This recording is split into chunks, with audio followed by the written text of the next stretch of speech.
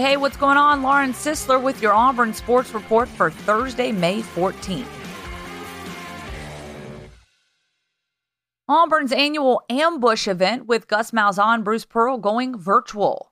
Gus Malzahn and Bruce Pearl have grown accustomed to making speaking engagement stops during the summer off-season months, and the coronavirus pandemic isn't going to stop that from happening again this year, though it is certainly altering it a bit. Auburn's annual Ambush Tour, which last year consisted of stops in Decatur, Dothan, Huntsville, Mobile, and Columbus, Georgia, is moving to a virtual setting this summer as a result of the COVID-19 crisis.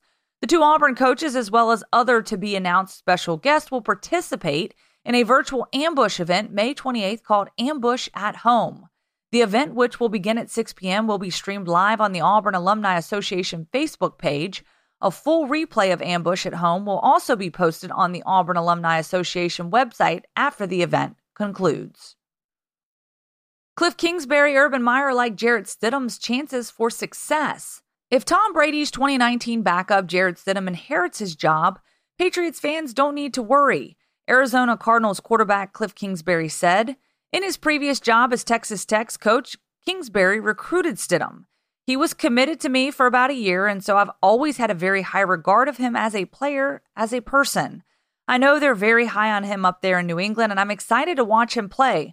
I cheer for Texas kids, and I think he's definitely got the ability. It's going to be hard to replace the greatest of all time, but those guys up there do a phenomenal job of developing QBs, and if they feel confident in him, I feel confident in what they have going on. Now, another coach who recruited Stidham also likes his chances for success as New England's quarterback. Urban Meyer tried to get Stidham to come to Ohio State. He's out of Stevensville, Texas, one of the best high school programs in America, the former Ohio State coach said. We didn't get real far with him. I can't recall exactly what happened, but I remember watching his high school film. We were very, very high on him. Ladd-Peebles Stadium proposal includes name change, entertainment venue, and walking trail. Ladd-Peebles Stadium, an entertainment complex, has a nice ring to it. The name change is just one part of the recent proposal being discussed for Ladd-Peebles Stadium, the 70-year-old Mobile landmark located on Virginia Street. The proposal, which is still in the fact-gathering and information collecting stage, includes renovating the stadium seating in the north end zone to include a built-in stage in hopes of acquiring entertainment acts to the facility, according to Ladd-Peebles Stadium board member Reggie Copeland.